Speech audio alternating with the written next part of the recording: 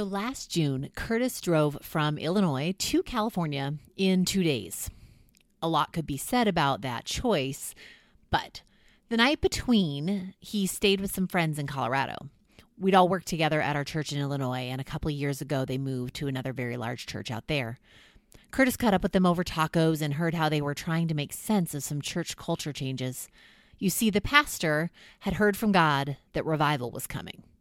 The Spirit of God was going to start doing a miraculous work in their church of bringing people to Jesus and healing people and relationships and more. And in response, this pastor said that they had begun to study the great revivals of the 20th century, such as Azusa Street, which was right here nearby, and Bethel recently up in Redding. And they concluded that their church needed to prepare for revival, specifically with nightly prayer meetings that the staff would have to be at. Each and every one. In fact, the staff were told to say goodbye to their families for a bit in order to attend these meetings. There was a month on the calendar for this revival. Our friends had only ever been in our Chicago church prior to this, and our Chicago church does not leave the future to chance. They plan the future to death and make it real through leadership, work, and money.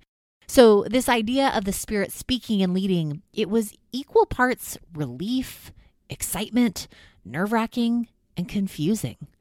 They were trying to figure out, is this real? Because you have a trusted pastor, one that they had actually known from the Chicago church prior. This person's really charismatic that's leading this.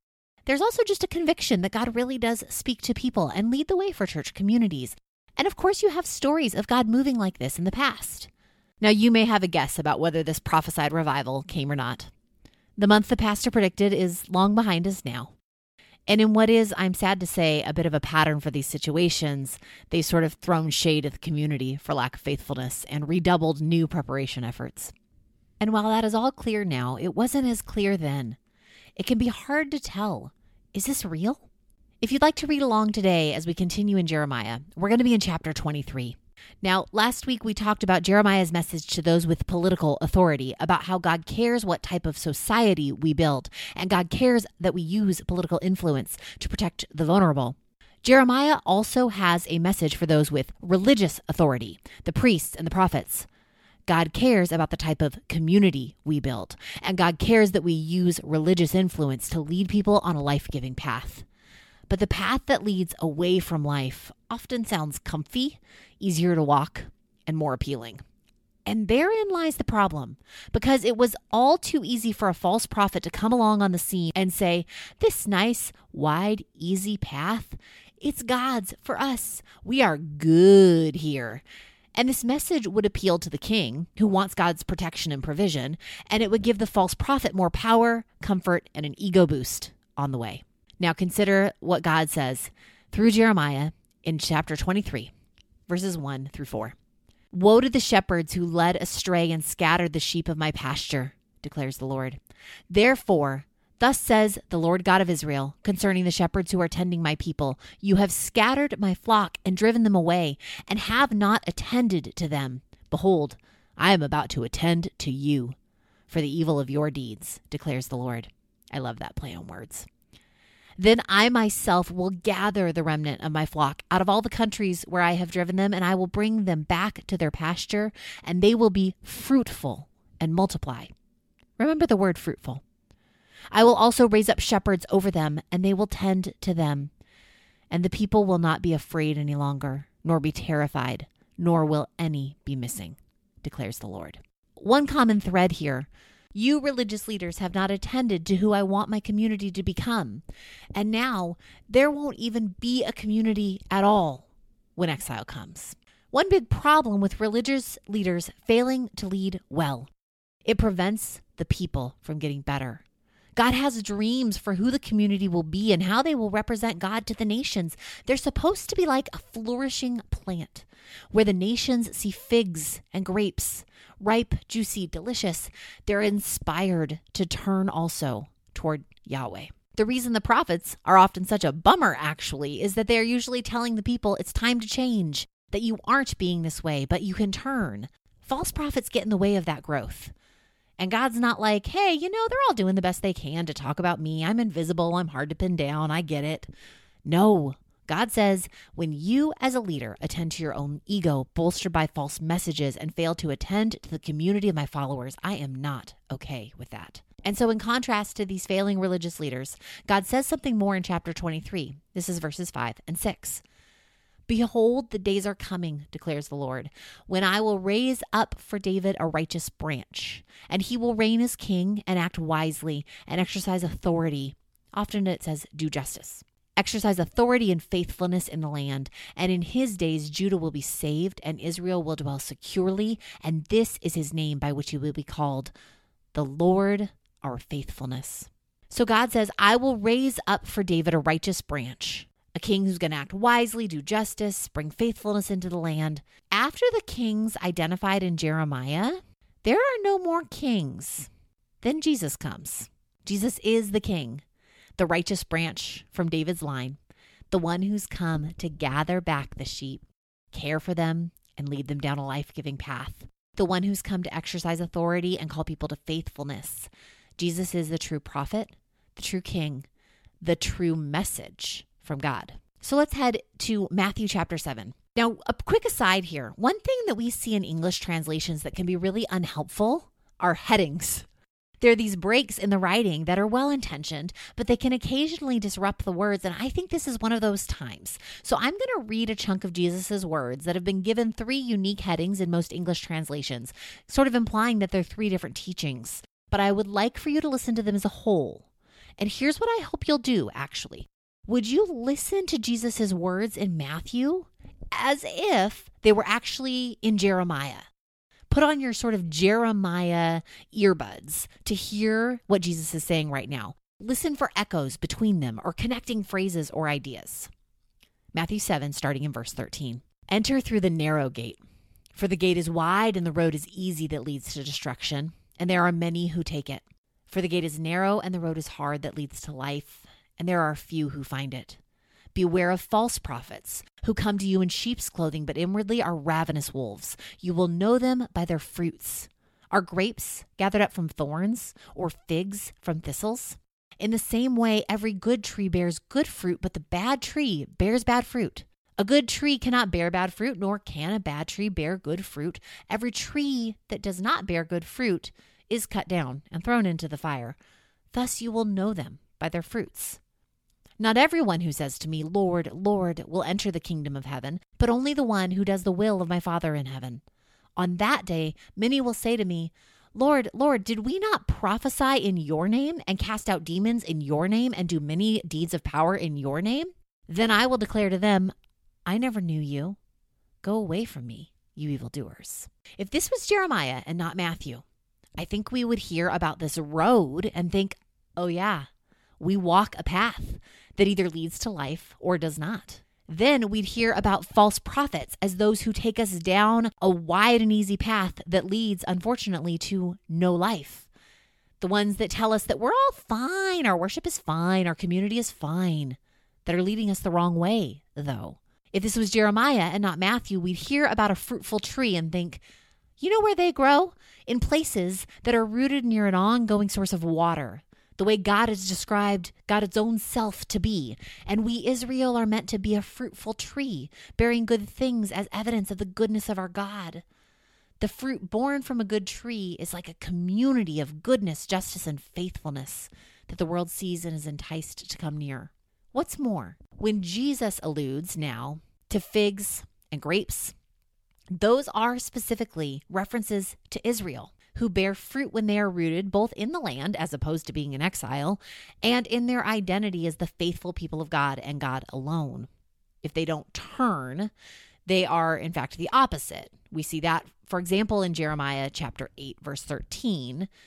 When I wanted to gather them, says the Lord, there are no grapes on the vine, no figs on the fig tree, even the leaves are withered, and what I gave them has passed away from them. These are the scattered people in exile who refused to return and come back to God, a fruitless tree. Consider also what we saw in Matthew verse 22, the people's response. We prophesied, cast out demons, did deeds of power. We had spiritual authority and we claimed your name while we did it. This whole section from verses 13 through 23, it is addressed to the false prophets. The ones who say that the wide and easy road is the one God has marked for us. The ones whose messages of comfort block the growth of God's people so that we could bear good fruit. Instead, the false prophets and those who follow them bear bad fruit, as surely in Jesus' day as they did in Jeremiah's. Jesus isn't speaking to us, his regular followers. He's speaking to the ones who claim religious authority. That whole section is for them. And yet, Jesus' words do matter for us. It's just not how we might have heard in the past as guidance for our individual choices, like the English headings convey. Which road do I walk? Do I really know Jesus? Instead, what we have to glean from Jesus' words to the false prophets is to listen for wisdom. Wisdom for us to know, is this real? This message, this pastor, this direction for our church, this vision. For us, it's about who we listen to and where we allow ourselves to be led. For the people then, as much as for us now, this can be really confusing. You have prophets claiming to have heard from God directly, and then they say opposite things of one another. And this is still true. We have pastors and theologians and influencers with vaguely spiritual themes to their posts, and they directly contradict each other on a whole host of important topics related to how we would be a faithful community of God. What we often do with that then, if we're honest, is we gravitate to the people whose messages we like best. But if you had done that in Jeremiah's day, you'd have been in the camp of the prophets who swore that God would fight for Jerusalem and save them with God's might, both because it sounded better and because it sounded like something God might do. I mean, God did it before, after all. If you went to the message you liked best in Jesus' day, you'd have been in the camp of typical messianic expectation. God will send a Messiah who will be a warrior king and overthrow Rome. And you probably could have missed the carpenter rabbi who ended up killed at Rome's hand. So this image from Jesus becomes so powerful, and it takes on another layer of meaning. Instead of following our feelings, we look for the fruit. And what fruit would we look for? Because there are, I think, some false fruit that almost seems right, such as, if this is God's, there will be an attractiveness to this message or this movement. It will generate attendance. But attraction and attendance are not true signs that God is in something. And then there is real fruit that can be difficult to see in real time, such as, if this is God's movement, you'll see a prophetic claim realized. It'll come true. Or if this person is God's representative, the fruit of their character will be clear. But think about Jeremiah. People hated his message and wanted to kill him repeatedly. It was not a message that drew people to it. Attendance growth at the church led by Jeremiah would not have been impressive. Jeremiah's prophecies took decades to be fulfilled. He was sending the same message from God, but exile at the hands of the Babylonians did not come for a very long time. Or think about Jesus. Yes, people were drawn to Jesus, but not the leaders or the rulers or the influencers. And again, they killed him. Jesus' own prophecies about the restored world that God was bringing, even now, are only partially fulfilled.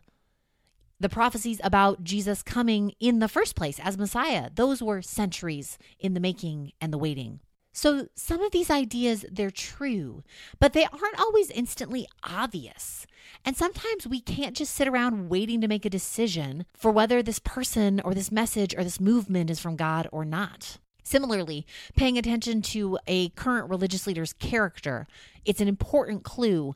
But as plenty of high-profile stories have made clear in recent years, that isn't always immediately obvious or available to us.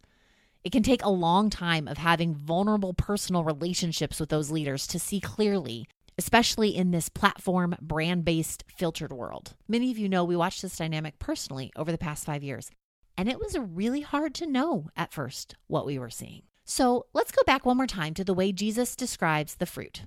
Grapes and figs. A community that is rooted in faithfulness to God and whose life together yields goodness. The way that God has always intended God's people to be. There is this fruit of the quality of the community that follows the religious leader. So Jeremiah asks, are you a community of justice and faithfulness, or one of oppression and idolatry? Because the community that follows Yahweh bears good fruit. Jesus asks, are you a community of sacrifice and generosity, or a community of power grabbing? because the community that follows me bears good fruit. Love, joy, peace, patience, kindness, goodness, gentleness, faithfulness, self-control. These are not individual attributes, but the practices of a community led by the Spirit. This is the good fruit that we hope comes when Jesus leads the way and we practice openness to the Spirit of God together. Now, the challenge, of course, comes when the ways God wants to grow that in and among us make us uncomfortable. Because you could log off of our Zoom church and find many, many more who will never make you uncomfortable, who will always be sure that the word God has for you is one of hope and inspiration and encouragement. And if we say, we'll follow Jesus into the world together, even if Jesus asks us to sacrifice, even if Jesus asks us to put our preferences aside, even if Jesus asks us to be vulnerable, even if Jesus asks us to sit at the table with them, well, that may be a narrower path. And so we have to trust. If Jesus leads us down that path, it may be a pruning experience. So we have to ask, if Jesus prunes us, will it bear good fruit? And to answer those questions, I will just close by returning us to God's promise in Jeremiah 23:4. God has come in Christ to tend us, and we will not be afraid any longer, nor be terrified, nor will any be missing, declares the Lord. Good fruit, indeed.